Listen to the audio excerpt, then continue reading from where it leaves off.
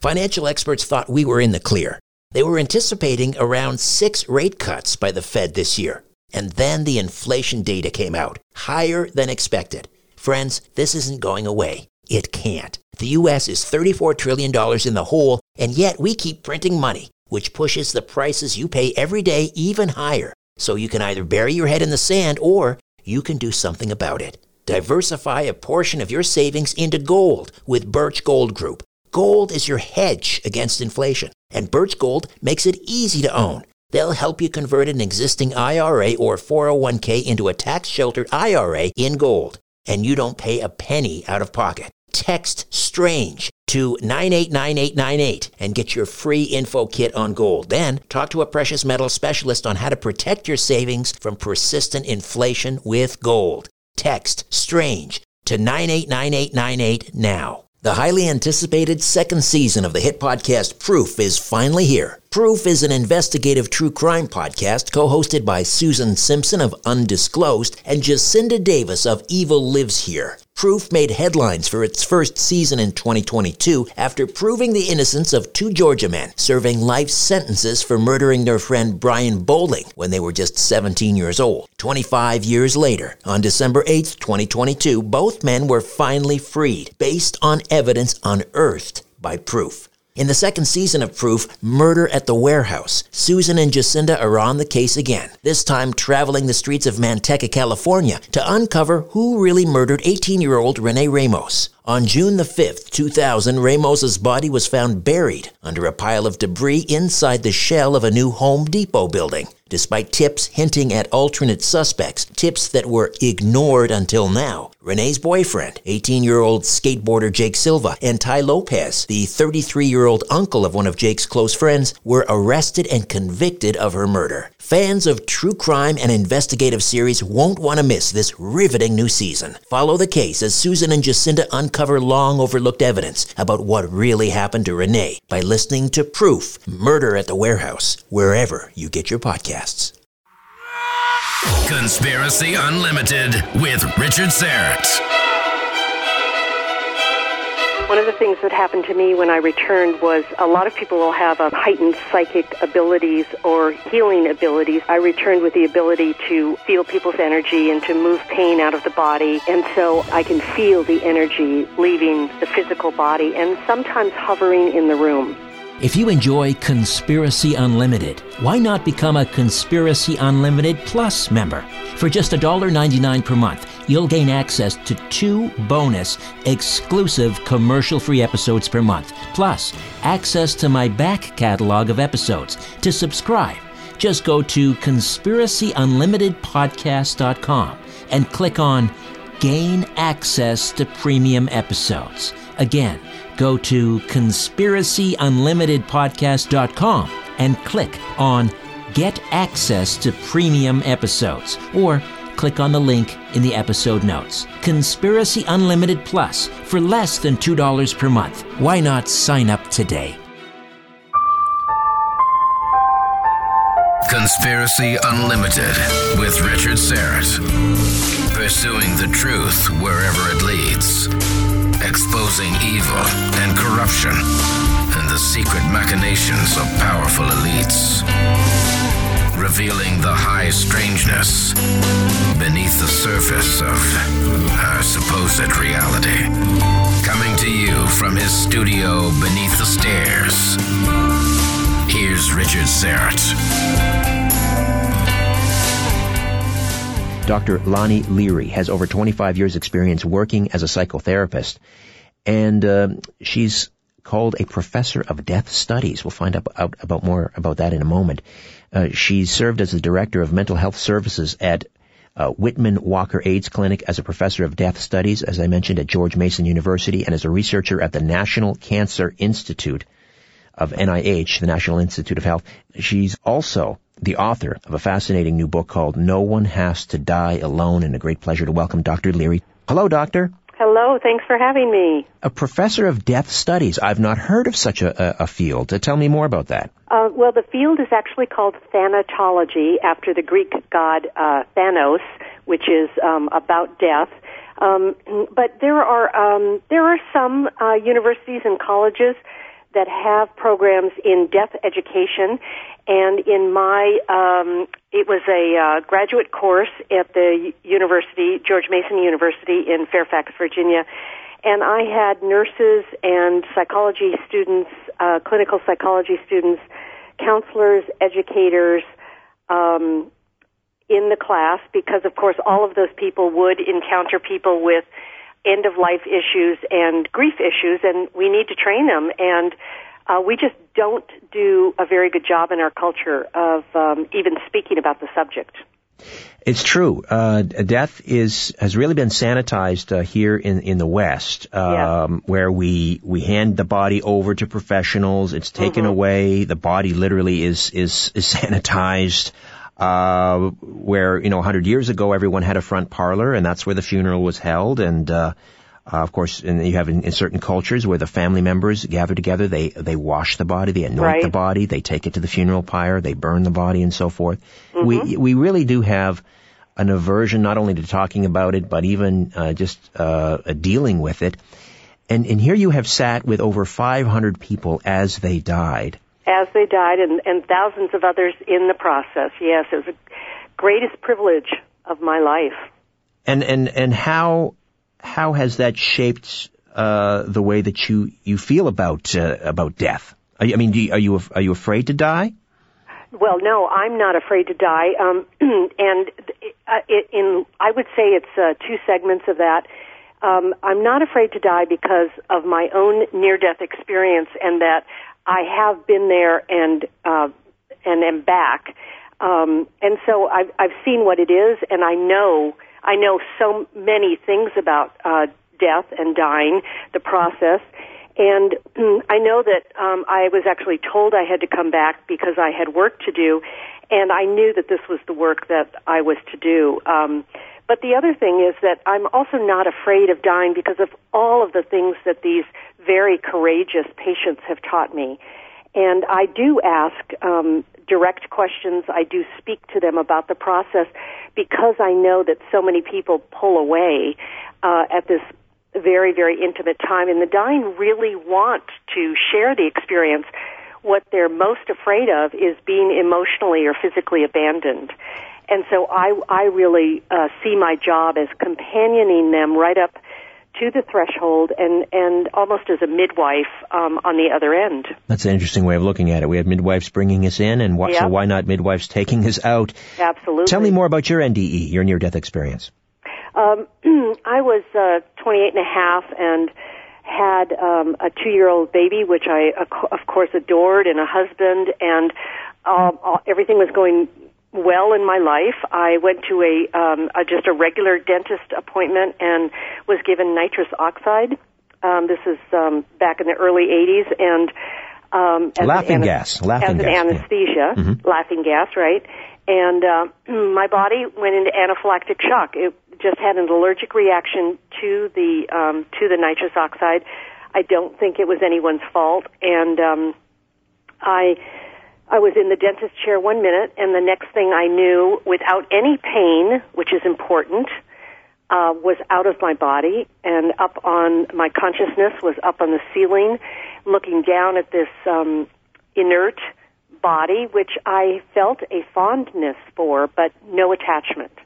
I felt as though it was a kind of a worn-out, now, mind you, I'm only 28 years old at the time, but kind of a worn-out piece of clothing that had taken me to some really great adventures. I'd kind of worn this body to a lot of parties kind of thing, but it no longer served me. I didn't need it, and I really knew that it was not me, and that's a second important lesson. And there was no sense of time, so I can't tell you how long I was up in the corner ceiling, but I do know that I was trying to comfort the dentist and trying to communicate with him that I was okay and he didn't need to be anxious or, afraid, but of course he didn't get the message. The next thing I knew, I was going into a beautiful tunnel, and the tunnel was kind of an opalescent blue, beautiful, beautiful mother-of-pearl color, and my mother was right at the entrance of that tunnel, and my mother had died 15 years earlier. My mother died when I was 13, very quickly and unexpectedly. And I had a lot of grief, a lot of regret and pain about that because I didn't say goodbye to her. I didn't get to visit her in the hospital, and it just felt like there was a lot of unfinished business. But when I saw her, I recognized her. And what's important in that encounter, the third lesson that I use, is that in death there is healing, because my mother actually hemorrhaged to death and was pretty broken. And in that encounter, she was whole and vibrant and beautiful and radiant and healthy. So in death, she had been healed. And we communicated telepathically. And in other words, I thought and she received, and she thought and I received. And I could, because there was such a sense of timelessness, and I didn't feel rushed. I felt no fear. I felt no anxiety. I really knew that I could have spent all the time I wanted catching up kind of in my life. But that would have been my ego's response if I had, if back here, if someone had said to me, well, Lonnie, if you could see your mother, what would you say to her? The ego would say, I'd tell her about 15 years of experiences. But when I had the opportunity in the tunnel, it was my heart that responded. And what I knew, there was a deep, deep sense of wisdom, I don't know another word, that my mother, I knew that my mother had never left me. She had always been with me. And in fact, she knew all those little details of my life that I had thought I needed to communicate to her. And so with that knowing, I noticed a light off in the far distance, and I was just like I was it was a magnet to me, and I had to go to it. And so I'm still surprised that I left my mother, but it was all okay. And that's another big lesson, that it's all okay. If I could just interject here for a moment, Dr. Leary. Yeah. At any point, are you seeing people in the dentist's office trying to resuscitate you? Were you clinically dead? Do we know at this point? Yes. When I was up at the corner of the room, I didn't hear the pronouncement that I'm clinically dead, but I knew that I was not breathing. I knew my heart had stopped, and the dentist was trying to work on me. But after I left the room, my consciousness was no longer in the room, so I wasn't witnessing what was happening. Right. Yeah. So, but I was pulled towards this light, and as I went into the tunnel, I heard this beautiful, beautiful music, and I'll tell you about that in a minute, but I heard music, beautiful colors, and I was going towards this light, and the light got bigger and bigger as I got closer to it, or sensed that I was getting closer to it. You're seeing this incredible light, you're feeling this unconditional love, which seems to be a universal experience with people that have had an NDE. Continue, Dr. Leary. Right. And I'm moving towards the present, this light, and this light is becoming bigger and brighter. And what I experience is the light is in front of me, and then the light is all around me, and then I am in the light, and what I know is that I am of the same substance as the light. The light and I are one. And I want to stay there forever. I feel as though I'm home. The word bliss does not even come close to the experience, but really knowing an unconditional love that is, I've just never experienced before. And I wanted to stay there. And then again, telepathically, but I felt it in my consciousness, the light said to me, "You must go back." And I yelled, "No!" with all the force that I had. And again, the light said, "You must go back. You have work to do." And I yelled again, "No." And then I felt as though I was coming back through the tunnel, almost like I was in a blender. It was very kind of disoriented and certainly disheartening. I wasn't confused. I knew that it happened, and then I was conscious again in the dentist chair. But how long were you gone? About 8 to 10 minutes. And the dentist had never had that experience before and really just, didn't say so, but pretty much just wanted to make sure that I was okay and oriented and even let me drive home. He did? Yeah. Wow. Now, I'm guessing he probably closed shop for the day. At least I know I would if something like that happened. Yeah. But now in 8 minutes, would that mean that you would have been technically brain dead for a short period of time? You know, there are all kinds of reports of people having this experience for even longer, and it's not documented. The dentist didn't document this. I mean, I don't have this in my dental records. That's the best, guesstimate that I have from what he was saying. But no, obviously there was no brain death. And I believe, he thought he resuscitated me. And it doesn't matter to me. I mean, he can have the credit. That's fine. But the experience absolutely changed the course of my life. I guess so. It was after that that I started working in hospice because I knew things about death, and I needed to be near people who were dying, and I didn't tell the story. I didn't tell. My husband knew something was something had transformed in me immediately just by looking at me. But I didn't tell the story to anyone because I really felt that I would have been judged or ridiculed, but certainly judged because it sounded like I was a horrible mother, that I was saying no to my baby who needed me, in order to stay in the light. I was saying yes to that love and peace. I wasn't saying no to my child or my husband, but I'm certainly not afraid. I really think it's an adventure. I have great peace. If I die tomorrow, I have great peace about it. And in fact, I live my life as though I am going to die tomorrow so that there isn't any unfinished business. But I take what I know to the bedside of patients and also to the bereaved because, to me, really, the story isn't the near-death experience. That's not the story. The story is what happens to people, who they are when they come back, because this is a transformative experience, and there are characteristics of, most people that come back, that people are changed. And how could you not be? Let me offer up the old counter that comes from what I call the materialists, who believe that consciousness resides inside the human skull, and that's it, and that's all she wrote. Right. And they would say that what you experienced was a result of, I guess it's referred to as cerebral hypoxia, lack of oxygen to the brain. How do you respond?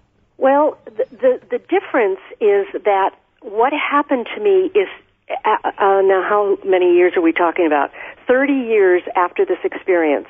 The experience is still so vivid, but my life, the way I live my life, is very different, and I guess I would just have to say that the proof is in the pudding. I don't try to prove this. It doesn't matter. I think the proof is in my life, and it's certainly consistent with all the other research in near-death experience. Mm-hmm.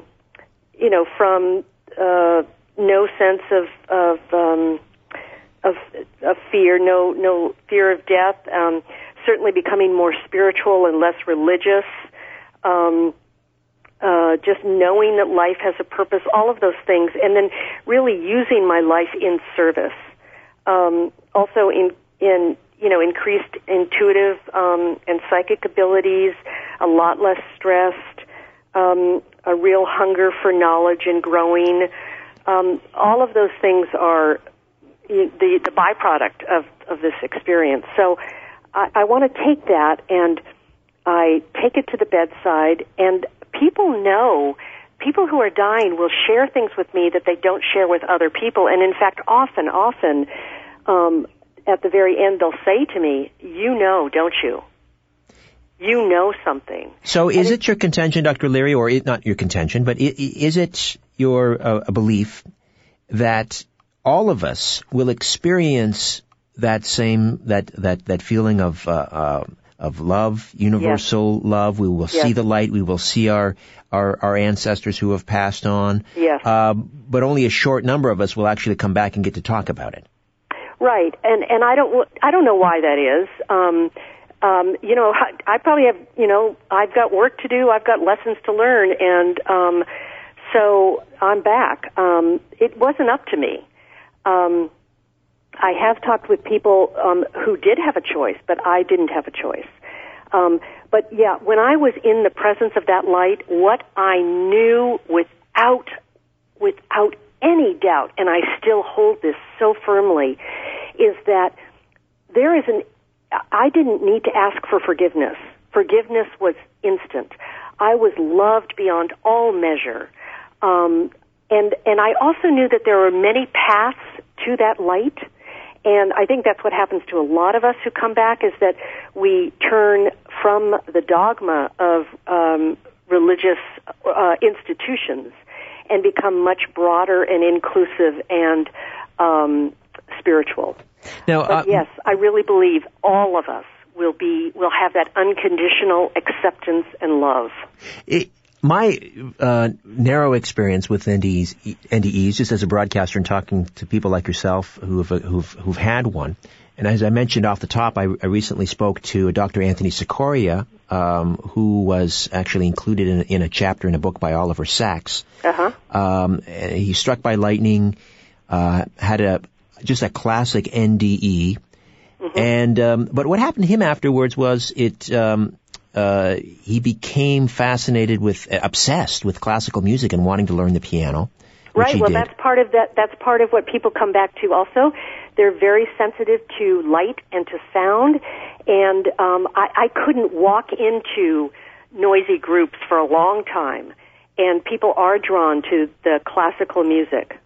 But the way that it changed his life, actually, because he needed to seek answers, and this was a man of science. This is an orthopedic surgeon. Yep.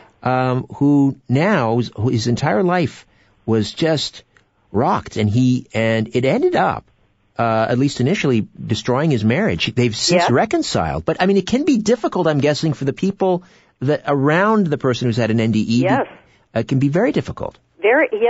In fact, this is an interesting statistic that 65% of marriages, of near-death experiencers' marriages, end in divorce after this experience, as opposed to like 50% of the general population, because when this happens to you, your values are changed, careers are changed, religious views are changed. And I mean, I knew when I came back that my husband had to be on board with me. There wasn't going to be a negotiation. My life was going to be a service, and he could either be with me in that or not. And how did that work out? Did it work out? It worked out just fine. Good to know. He's a huge supporter, and on his own, on a different path, but absolutely supports me. But that doesn't surprise me that his marriage would fall apart and that his career would change and his focus would change. That's not uncommon. And when you sit with a dying patient, now these are people that are terminally ill, and for them there's no coming back. But is there, in their final moments, do you get a glimpse that they are undergoing these same sorts of experiences, the bright light, meeting up with ancestors? Tell me a little bit about that. Yeah, that's called a near-death awareness as opposed to a near-death experience. A near-death awareness, and I'll tell you, Richard, I absolutely teach this and encourage people to learn how to listen to the dying and really open up to the symbolic language. And because I am open and encouraging of it, and can ask questions, the dying often tell me of visits from loved ones who had predeceased them. And it's very, very common for the dying to see someone enter the room. And I mean, I've watched patients almost, argue, take me now, or another patient will talk about, will say to me, Lonnie, do you see that train? The train's coming again. And I'll say, well, do you think it's time to get on the train? Or tell me, is there somebody else on the train that's waiting for you? And, just the opening, the wondering allows them to explore it instead of be afraid of it.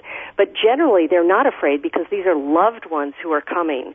And even children, when I was at NIH, the National Institute of Health, and working, there were children who were dying of AIDS, and we would speak to the parents after the death.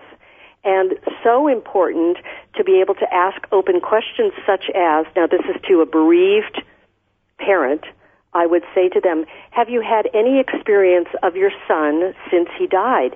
And they would just lean into me and thank me profusely for asking that question because they so wanted to talk about the after-death communication or their child coming to them in a very, very vivid and meaningful dream. And usually, consistently, the message from the deceased is, it's okay, I'm okay, and I'll see you again. And you can imagine the significance of validating that experience for a bereaved parent. It makes all the difference in the world in how they grieve. And yet, for the majority, they don't get that after-death communication. I'm guessing, I don't know what the statistics are. I mean, an awful lot do, and they talk to me on the program, but most don't, I'm guessing. And why is that? Those parents, I did a study, and those parents, actually, the statistic was 86% of parents did report that. Really? And I'll tell you one of the most fascinating stories. So I knew I was going to get a lot of skepticism and flack about this, and so I wanted to do another study with the most difficult, I thought, population. And so I chose to study parents who had children die of SIDS, sudden infant death syndrome. Oh, dear. And these were pre-verbal infants.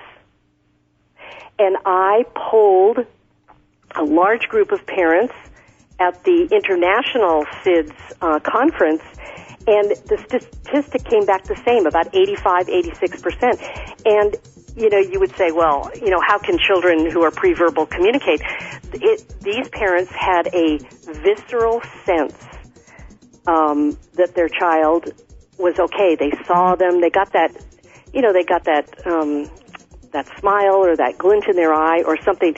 But these parents were absolutely convinced 86%. Message from their child that they were okay. I'm absolutely gobsmacked at that statistic. 86%. Yeah. All right, back with more in a moment. My name is Richard Syrett. Hi there. I want to tell you about a podcast I know you're going to love. It's called The Dead Files from Travel Channel. On The Dead Files, Amy Allen and Steve DeShavi investigate the paranormal activity haunting real people and homes across the United States. Amy and Steve come from totally different perspectives when they investigate. Amy's a medium. She sees and speaks to dead people and uses this skill to find out why someone might be haunting a place. Steve is a retired homicide detective. He tackles the case from the other end of the spectrum and uses public records and witness accounts to piece together the history of the haunted location. On every episode, Steve and Amy investigate a different, real haunting to help the family struggling with its effects. On one episode in Falconer, New York, a family keeps waking up with scratches and bruises. They also see a shadow figure lurking around their home. They call Amy and Steve to investigate. Amy uses her strength as a medium to understand who the presence is coming from and why it's so angry. Separately, Steve finds out the history of the house from the townspeople and in public records. He finds that several people who lived in this house died, which matches Amy's findings. At the end of the episode, Steve and Amy share their findings and make a recommendation on whether it's safe to stay in the house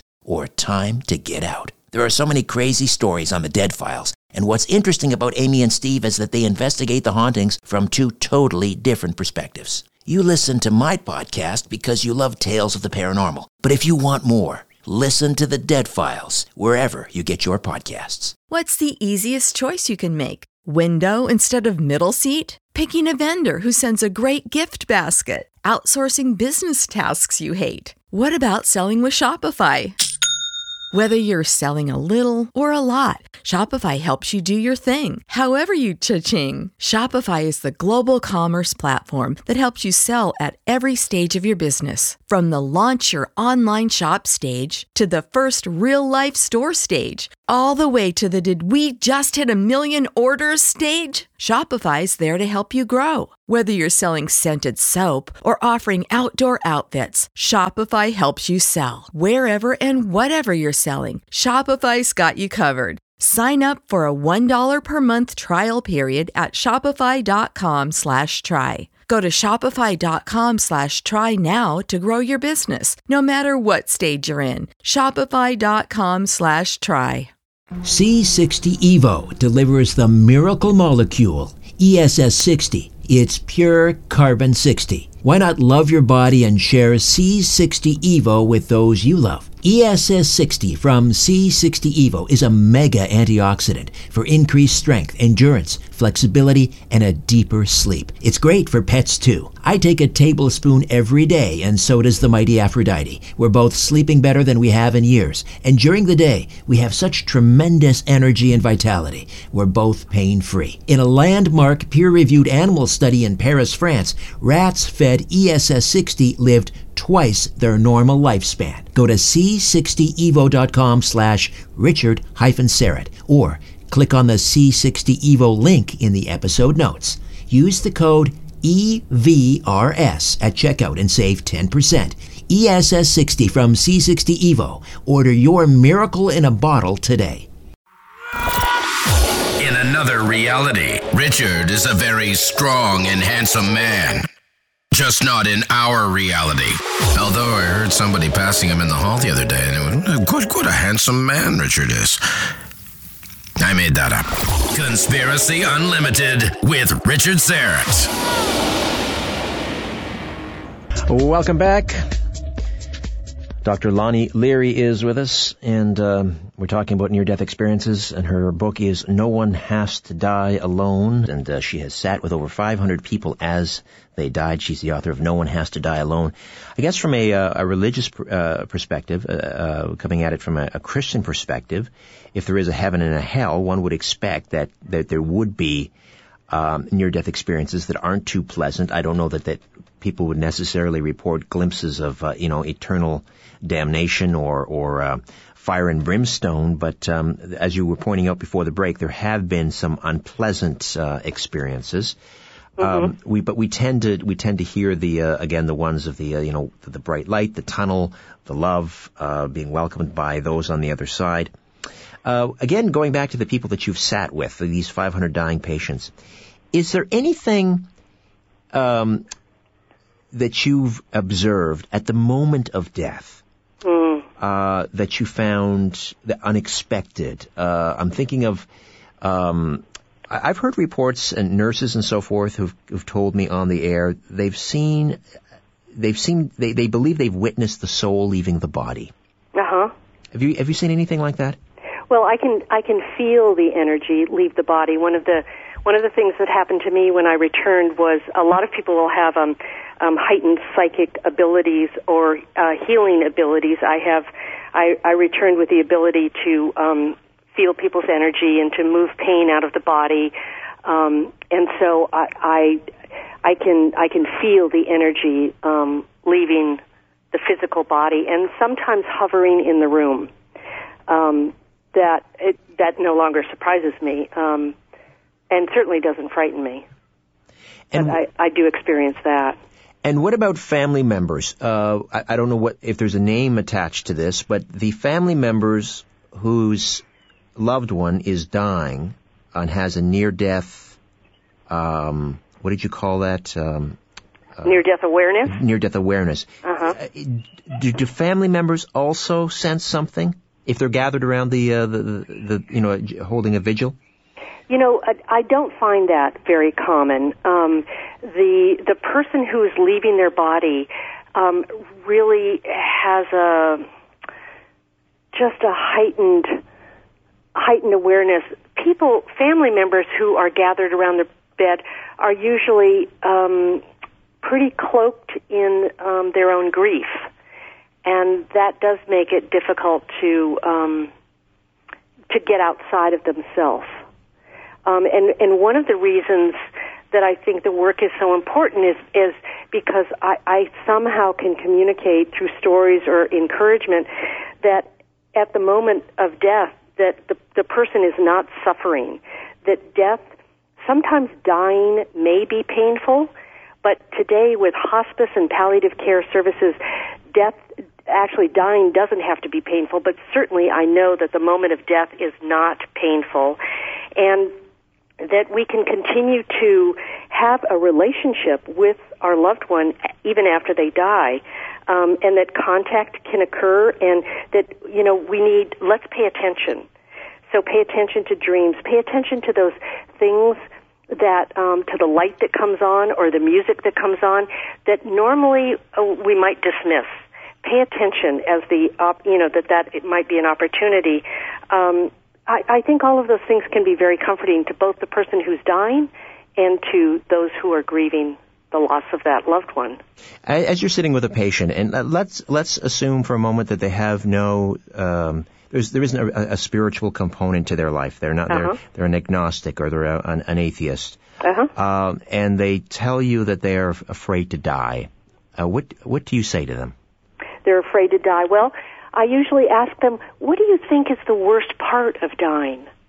So there's a lot of information in that statement that we haven't gotten to yet. So I'll want to open that discussion up, and they want someone so badly to listen to them, because most people, when they say that, when the patient says that to a family member, the family member will close down the conversation because they too are afraid of dying.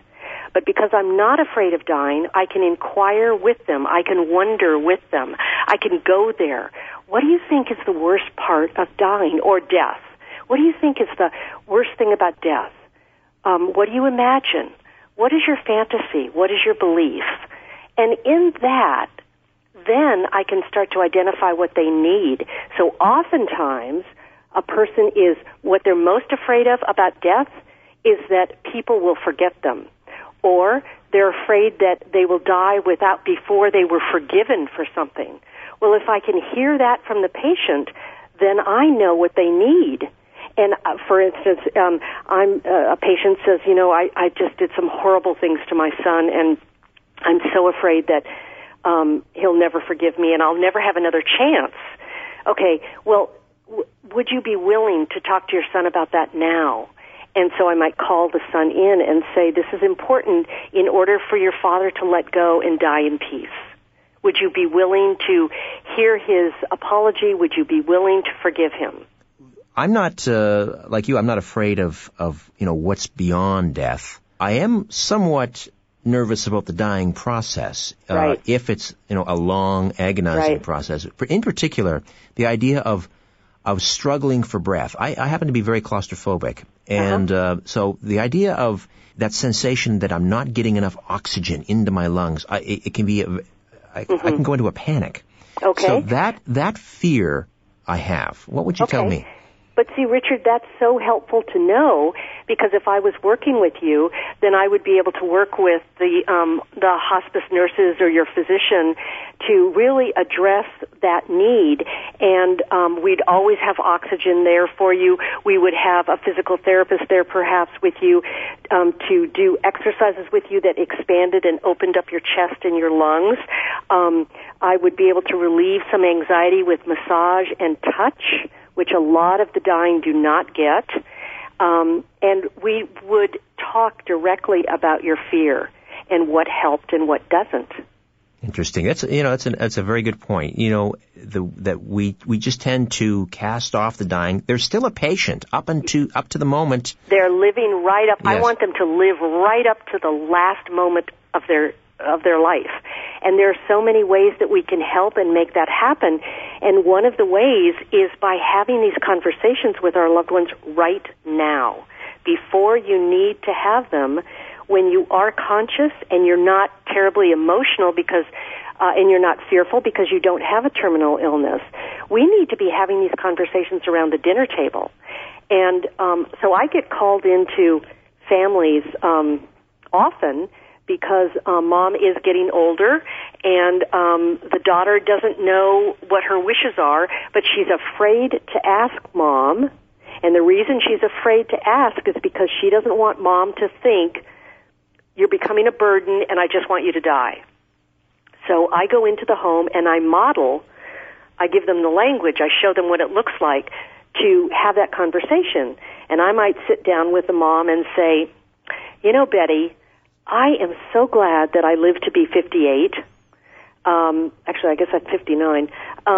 I'm so glad that I lived to be 59 because I've just gotten information about what it takes to be an organ and tissue donor, and I figured out that I want to be cremated and where I want my ashes, and I'm so glad that I figured this out so that I can tell my loved ones so they can really make sure I get what I want. And I'll go through a whole lot of different scenarios and decisions that I need to make before my death.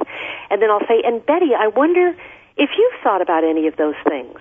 Because, you know, I know your daughter wants to support your wishes, but it's really hard to do that if she doesn't know what they are. Indeed. So can we start to have that conversation? You know, just little bit by little bit.